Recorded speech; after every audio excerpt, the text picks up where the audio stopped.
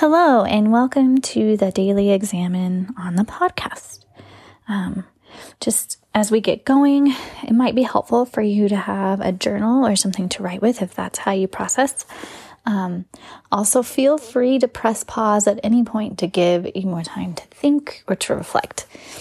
Okay, I'm going to pray for you to get started.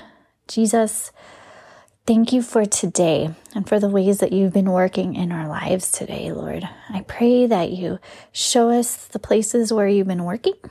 Show us where you're moving. Thank you for the places that we lived out today that gave us life and were able to show love. And I also want to thank you for the places that were hard and for growing us in this way and just for letting us come to you and to bring our honest selves to you. So I invite you into this time. And I just ask your presence and that we feel your love and feel the ways that you're with us. I pray this in your name. Amen. All right, take a minute to become still in the presence of Christ. You might want to pause, take a few minutes just to quiet your heart. Place your hand on your heart and ask the Holy Spirit to bring to mind the moment of the day you are most grateful for. When were you most able to give and receive love? Take a minute to pray and talk to God about what it was like for you to be in that moment. What made it important to you? Breathe in your gratitude to God. You can journal it if you want. What have you learned about yourself in this?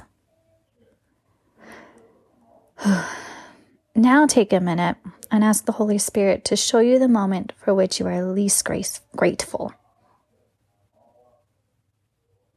What made that moment difficult?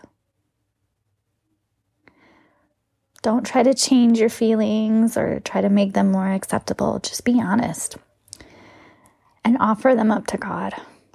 Talk to Him about them. Where was God in this moment? You may want to end by thanking God that He is always ready to be with you and talk to you.